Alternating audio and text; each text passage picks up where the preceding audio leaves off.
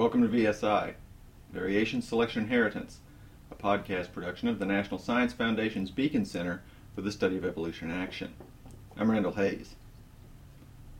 A couple of weeks ago, I interviewed three young ladies who were at the beginnings of their scientific careers. Did anyone else notice how polite they were to each other and to me? Mm-hmm. Did you agree with the commentary that you sent us about them not really agreeing with the author of the article, or did you enjoy the article, side with the author of the original piece? How well they took to being interrupted? Never once did any of them say, "Shut the hell up, I was talking." That, for a human, is our dominance hierarchy in play. It's a little less obvious than sniffing and biting like dogs do, but it serves the same purposes.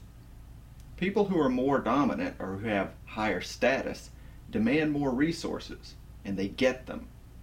And they may not even know consciously that they're doing it. I'm always asking my students, but why do you want respect? What good is respect? We know respect feels nice and disrespect makes you angry, but why? What's the bottom line? They have a hard time with the idea that their emotions are both a cause and an effect. In other words, there's a causal chain. Resources like food or wealth cause emotions, and emotions cause actions. Traditionally, biologists have wanted to eliminate the emotional middleman from that set of equations and focus only on resources and actions.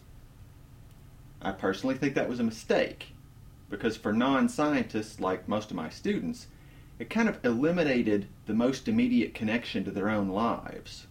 That's why you'll hear me later asking Kay Holekamp about whether hyenas and lions hate one another. But let's get back to the dominance track here.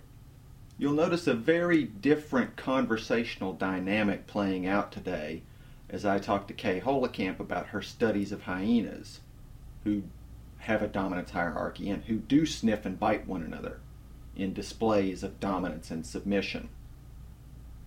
The thing I just want to point out here is that you will hear a whole different level of confidence in her voice. She does not check to see what I think before she answers a question. She does not giggle to diffuse any possible aggression on my part.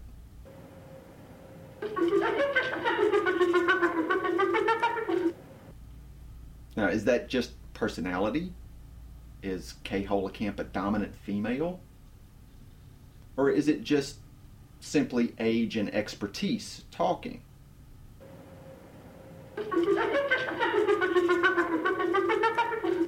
How long have you been working in Africa and with hyenas specifically? Well, I started this hyena project officially with NSF support in 1987. So we set up our camp and actually started working with the hyenas in the spring of 1988. And you were the PI of that the whole time? That's right. Yes, I've had continuous NSF support for that since then. So, what did you do before? I mean, some graduate students, I think, sort of inherit their projects from their mentors. Did you do field biology all the way through? Yes, but I didn't start working with hyenas at all until that point. I mean, I started going to Kenya in 1985 to see if I wanted to work on hyenas, to see if I was any good at it, and I enjoyed it, so I decided to pursue it. But before that, I had been working mainly on ground squirrels for my PhD and postdoctoral work. In the States? Yeah, I worked on two separate populations of Belding's ground squirrels in the Sierra Nevada of California, and then for my postdoc I was working on California ground squirrels, which are the big ones that live along the coast of California. So how do you then just say, I'm going to go to Kenya and try it out? I mean, that seems like kind of a leap.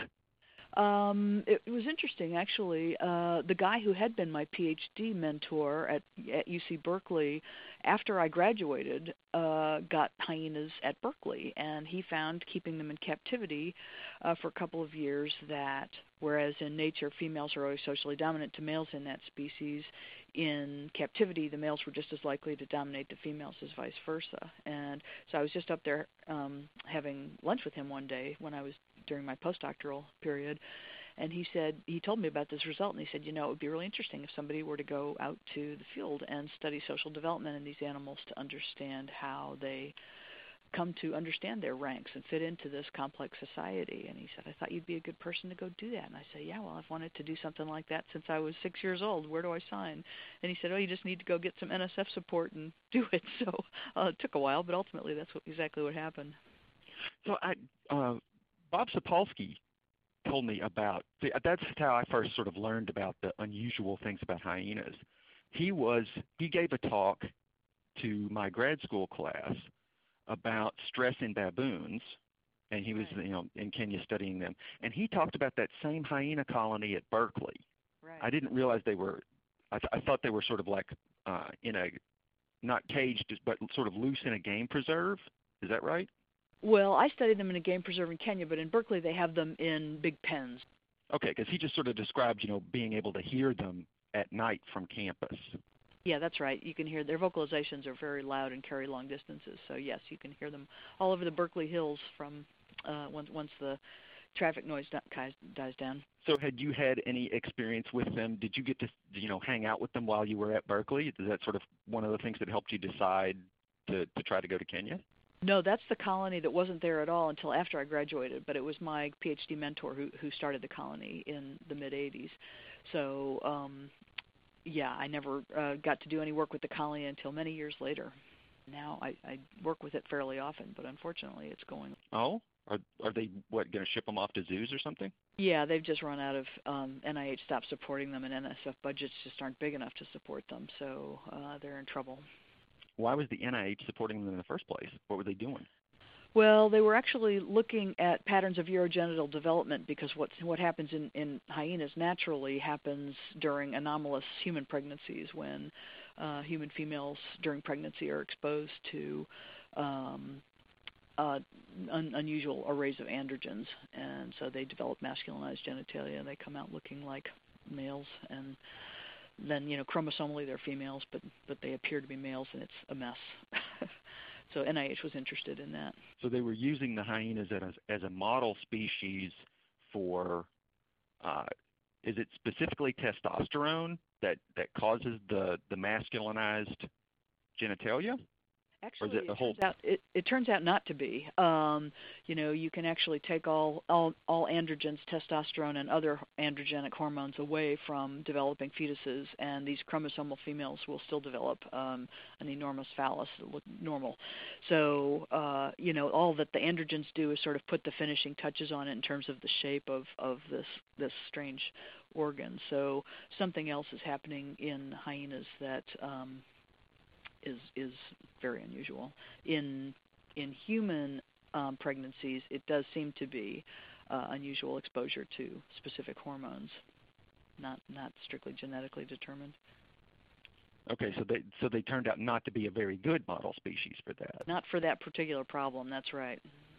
Okay, but the hyenas do still have, the females have that what they call a pseudopenis, right? And, yeah, and they give birth through that? Yeah, that's got to hurt, eh? I remember thinking that must just completely tear them up. It does. It gives them a natural episiotomy, so we can actually always tell when a young adult female's had her first litter because she has a big tear on the back of her phallus for some time, and it heals and leaves this big patch of pink scar tissue that's there forever. So it's very handy for us because sometimes first litters die underground and we never see the cubs, but we know that she's had the litter. Sapolsky also told this story about hyenas being born with fully erupted teeth, and that the litters often actually fight while they're still underground. They definitely do. They don't fight so much underground as when they're nursing. It's when they have a resource that the mother only has 2 teats, and so the litter sizes are very small. They only have 1 or 2 cubs, and when they have 2, the first thing that the cubs do straight out of the womb is to start fighting using these fully erupted canine and incisor teeth to bite their siblings. And it was originally thought that they were fighting to kill the other guy, to get rid of them, but as it turns out, that obviously has important inclusive fitness repercussions that don't make sense. think I need to break in here for a moment and just remind people who've not been listening since our very first episodes what the phrase inclusive fitness means. For a biologist, fitness does not mean you've got big muscles. It means you have lots of children. More specifically, it means lots of copies of your genes. So you can kind of translate any blood relative into fitness units. For instance, my sister has half my genes and her kids have half her genes. So her kids each share, on average, a quarter of my genes, and she has 4 of them. So according to this inclusive fitness theory, my genes would be better off to keep all 4 of her children alive than they would to keep my one son alive. That seems creepy and wrong, doesn't it? I mean, I like my nieces and nephews, but I love my son. The problem is that the pattern only appears when you average across lots of individual examples. Trying to prove it at the level of one person's individual emotions is probably the wrong way to think about it. All inclusive fitness really implies is that you're more likely to love and want to help a close blood relative than a distant blood relative. So what we've found out in intervening years since that hypothesis was first proposed, using ultrasonography, we actually compared numbers of fetuses in the mother versus number of kids appearing above ground and so forth, and doing that, we actually have been able to rule out the I want to kill my sibling hypothesis so much as what works is that they want to actually establish a rank relationship with their. But the fighting is very impressive when they first come out of the womb. So, and it's not even that they're sort of fighting over food. Well, the main time that you see fighting taking place is when the mother's present at the den and they're both trying to nurse.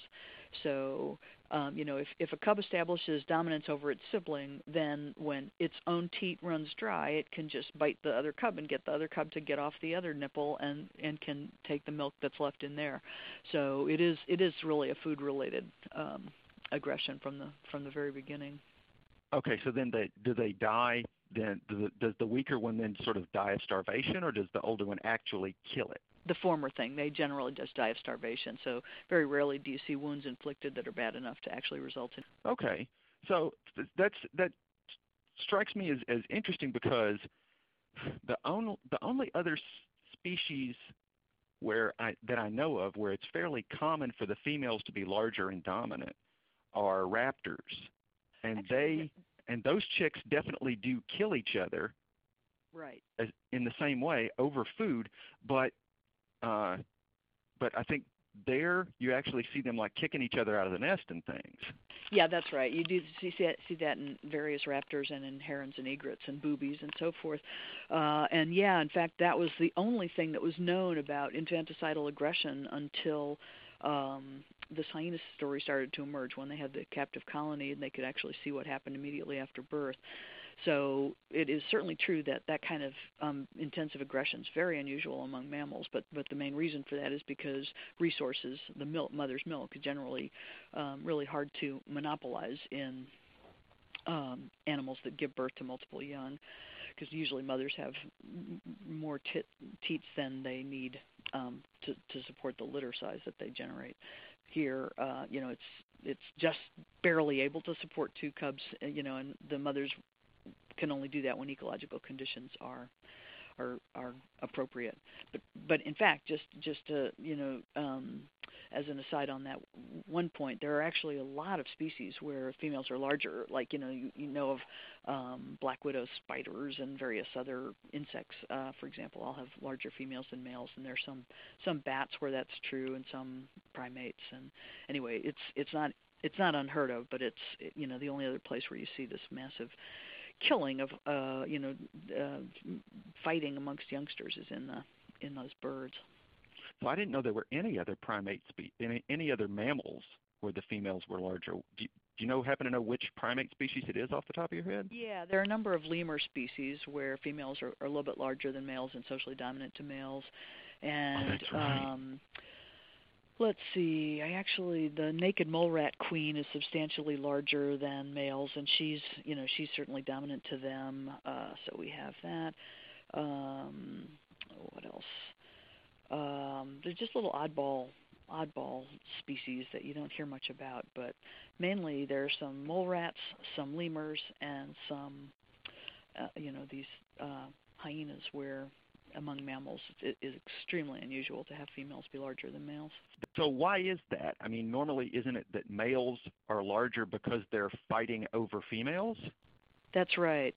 And here, male fighting doesn't do any good because females are basically calling all the shots in terms of who gets to mate with them.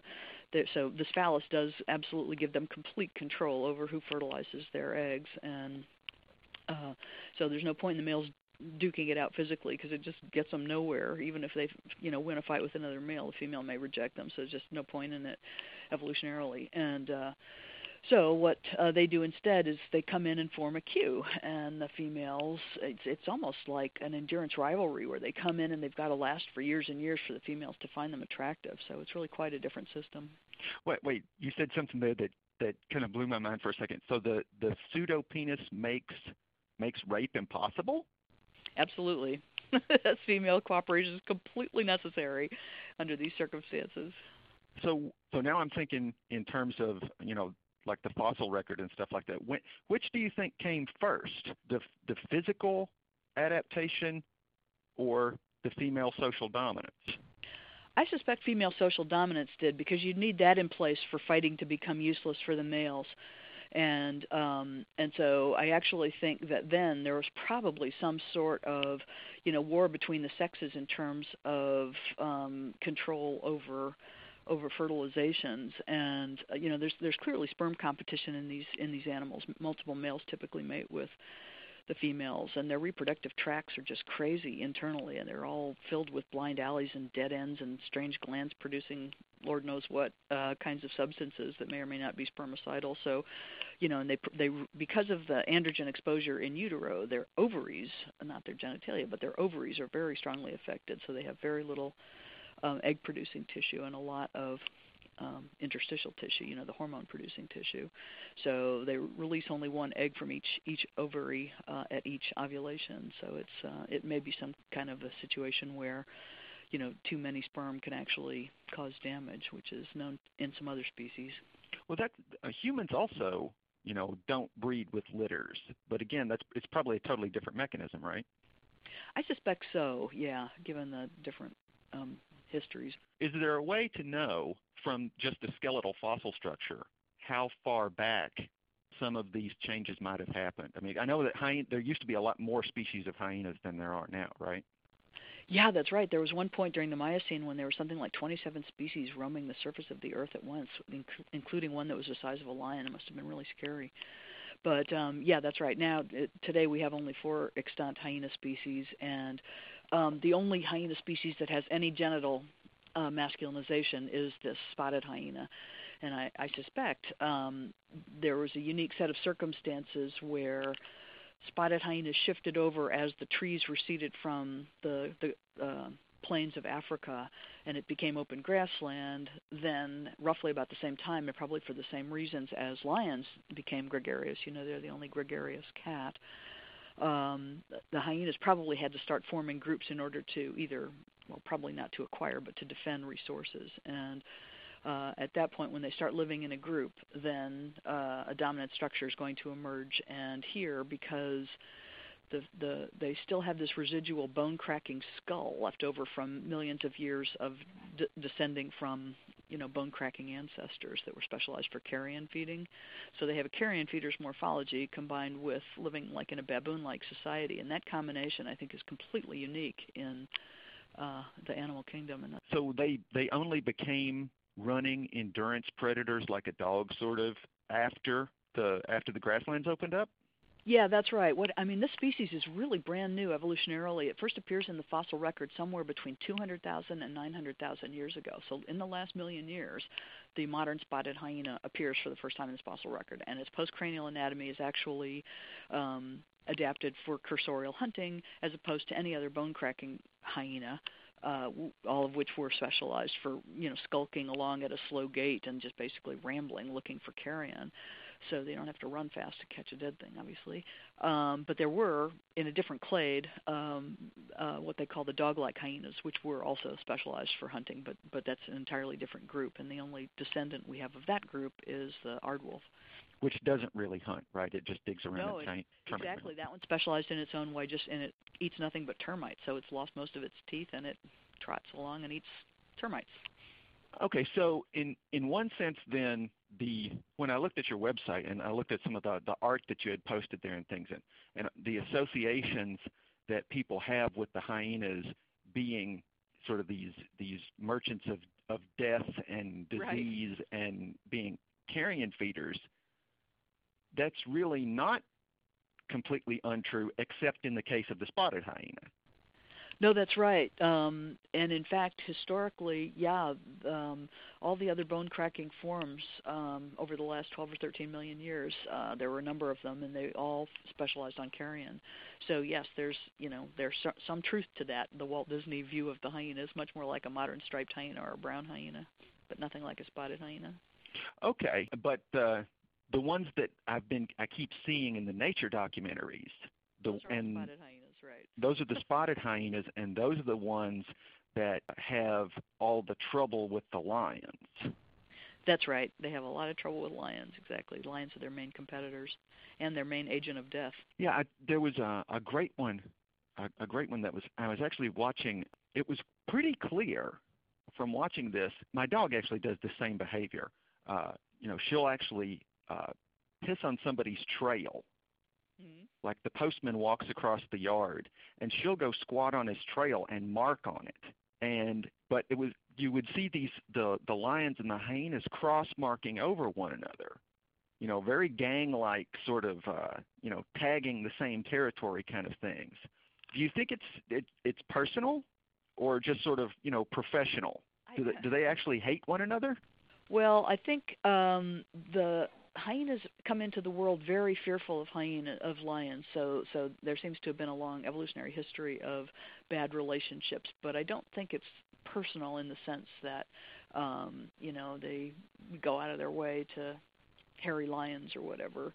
I think it's simply a matter of long-term interspecific competition for exactly this. So strictly business. That's what I think, yeah.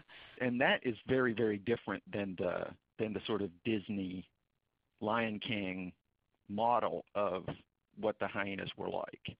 Absolutely. Where they were, it was very personal that there were particular lions that they didn't like. That's right, exactly. And there's nothing like that going on here. Okay, so I'm still really curious about about some of the female dominance aspects. So you sort of laid out, how it might have happened. How did you come to those conclusions? What kind of experiments did you do with the hyenas that in the wild that you couldn't do with a colony or something? Well, what we've been able to do with the wild hyenas is actually we do experiments where we give them a little carcass to fight over, for example, at the den when you have only cubs present and you don't have any maternal influences on their rank relationships.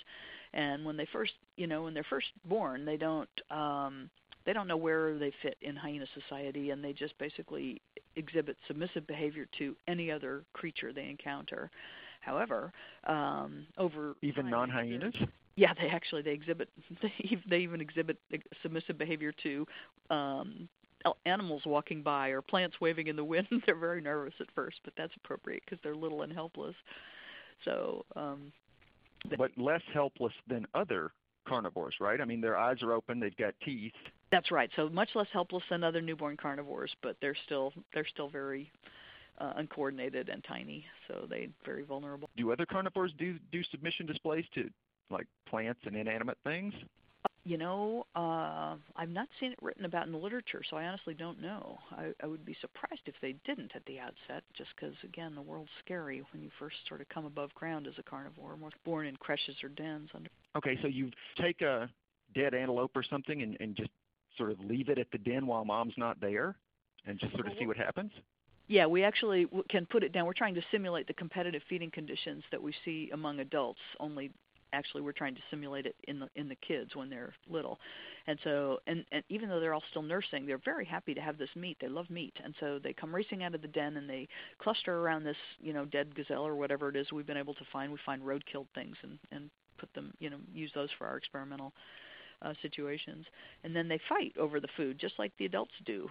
Only what you can actually do is look at those fight outcomes and see who's dominating whom when they're very young, and then do the same test again with the same cohort 3 or 4 months later, and you see quite a radical change where their ranks become isomorphic with the ranks of their mothers. So they assume their maternal ranks as they grow up, and that's as a result of learning experience. Like if I bite you, my mother's going to come and help me, but if I bite that guy over there, my mom's not going to help and I'm going to get beat up. So they learn this very quickly over the course of ontogeny. So it's actually more important who your mom is than how big you personally are. Absolutely, yeah. We've seen even very young cubs dominate much, much bigger, larger animals who could easily kill them. But everybody abides by these rules of maternal rank inheritance in hyenas, just exactly like what you find happens in baboons or macaques. And that's another thing that makes the animals so very peculiar. They live in a society that's absolutely nothing like the societies of any other carnivore. And that's pretty interesting then, because it sort of says that these hierarchical social behaviors can pop up whenever the environment allows it. That's exactly Is that right? Or yes. Or is yes, it more constrained by maybe history than I'm thinking? Well, there's certainly a strong historical influence because, you see hierarchical structures emerging in a lot of different animals, invertebrates and vertebrates alike, but you don't very often see a sexual reversal in the normal dominance relationships. And I think that is where the history comes in, because this is where, having descended from a bone-cracking ancestor, their skulls are these big, massive bone-cracking machines, and it just takes them forever to reach full size and shape. And that's the other set of experiments we've done, where we actually have looked at ontogenetic patterns of shape change and size change in the skull, and we find that compared to other carnivores, like non-specialists like coyotes, for example, or bobcats, the skulls just take many, many, many years to develop, as opposed to a few months, which is what is typical in dogs and cats, say. Well, there's been some suggestions from people saying that human skull development may have a lot more to do with sort of allowing our extended youth and our social structure and our intelligence than we've given it credit for. You think that may have something to do with the same thing, like it allows for longer-term brain growth? Yeah, because we don't have any of these kinds of constraints that hyenas or various other carnivores have, in terms of the skull has to both house the brain and also function as a feeding apparatus. And because we have very weak jaws, but that means there are no constraints on sort of how bulbous the top of your head can get. So I actually think there's something to that hypothesis. But it wouldn't work the same way in hyenas, because even though their skulls have to continue growing, they're not soft like ours? That's right. They're also, because they need huge muscle attachment sites for the jaw closing muscles, the temporalis and the masseter. They actually have massive sagittal crests, and they have, in fact, a huge airspace that goes over the whole brain below. It's above the brain case, but below the top of the skull, and that they need that to dissipate the stresses that are imposed by cracking open big bones. So they have very, very heavily constrained brain size by virtue of the other demands on the skull. Then when you say it takes the long time for the skull to develop, what do you mean by that exactly? Because I assumed you meant the same thing, that it was soft and not done yet. No, sorry. What the importance of it from the hyena's point of view is that it basically slows down your feeding to have an immature skull. So we've done tests where we actually feed the hyena standardized food objects and time how long it takes them to consume the object, starting when they're just a month old and all the way into adulthood. And we find that even when they're over 3 years of age, they still can't eat even like a dog biscuit, some compressed cereal, really easy thing. We don't have to be talking about bones, but it takes them much longer to actually consume this thing than it would a larger hyena. And what that does is that put kids at a competitive disadvantage at the competitive, the feeding frenzy kinds of situations that you've almost certainly seen on television, where You've got many hyenas feeding around a carcass, and everybody's tearing off food as fast as they can, and they can put away something like 15 kilos of food in 20 minutes. I mean, it's extraordinary how much they can consume, but they can make the carcass just go away altogether before a kid can even, get the nutrients it needs for the day. So do they then, share food downwards, or like some of the other carnivores do, or how do the kids deal with that then? Well, that's I think what's favored the evolution of female dominance. So they live in these big groups, but they also have these developmental constraints on feeding speed in the kids. So that has put huge selection pressure on the adult females to be socially dominant and be able to displace other hyenas from food so that their kids can actually get in there and take longer to consume the food they need. Oh, so dominant moms' kids get more and have more time than submissive moms' kids. That's exactly right, and their kids do a lot better. Oh, okay. Inclusive fitness goes a long way towards explaining a lot of ugly human behaviors, too. Why are we so reluctant to give our resources away, especially to poor people who don't look like us, who don't speak our language, who don't share our religious or political views? All humans are related to some extent, of course, but it's like George Orwell put it in Animal Farm. All animals are equal, but some are more equal than others. According to inclusive fitness theory, all men are not brothers. Some are brothers, some are first cousins, and some are 23rd cousins who you've never met before, never will meet again. So if you can screw them over to benefit your own children, you better do so. Unless there are lions around. Is anyone else creeped out by the idea that lions and hyenas caused one another's social structures? Like a cooperative arms race? When hyenas became social, a solitary lion couldn't compete. So they had to become social too, which just reinforced the need for clans in hyena society. Something like the threat of the Soviet Union driving the European countries to form NATO with the United States after World War II. What could possibly drive hyenas and lions to work together? What kind of enemy could possibly do that? I don't know. But go back and read Alan Moore's Watchmen with this idea in mind. I think it changes the experience. Uh-oh, there's the hyena. That's all the time we have for this week. Tune back in next week when I'll be talking with Kay again about what it's like to be a field biologist. VSI is produced by me, Randall Hayes, with audio editing help from Lauren Branch at North Carolina Agricultural and Technical State University, with funding from the National Science Foundation. Thanks for listening.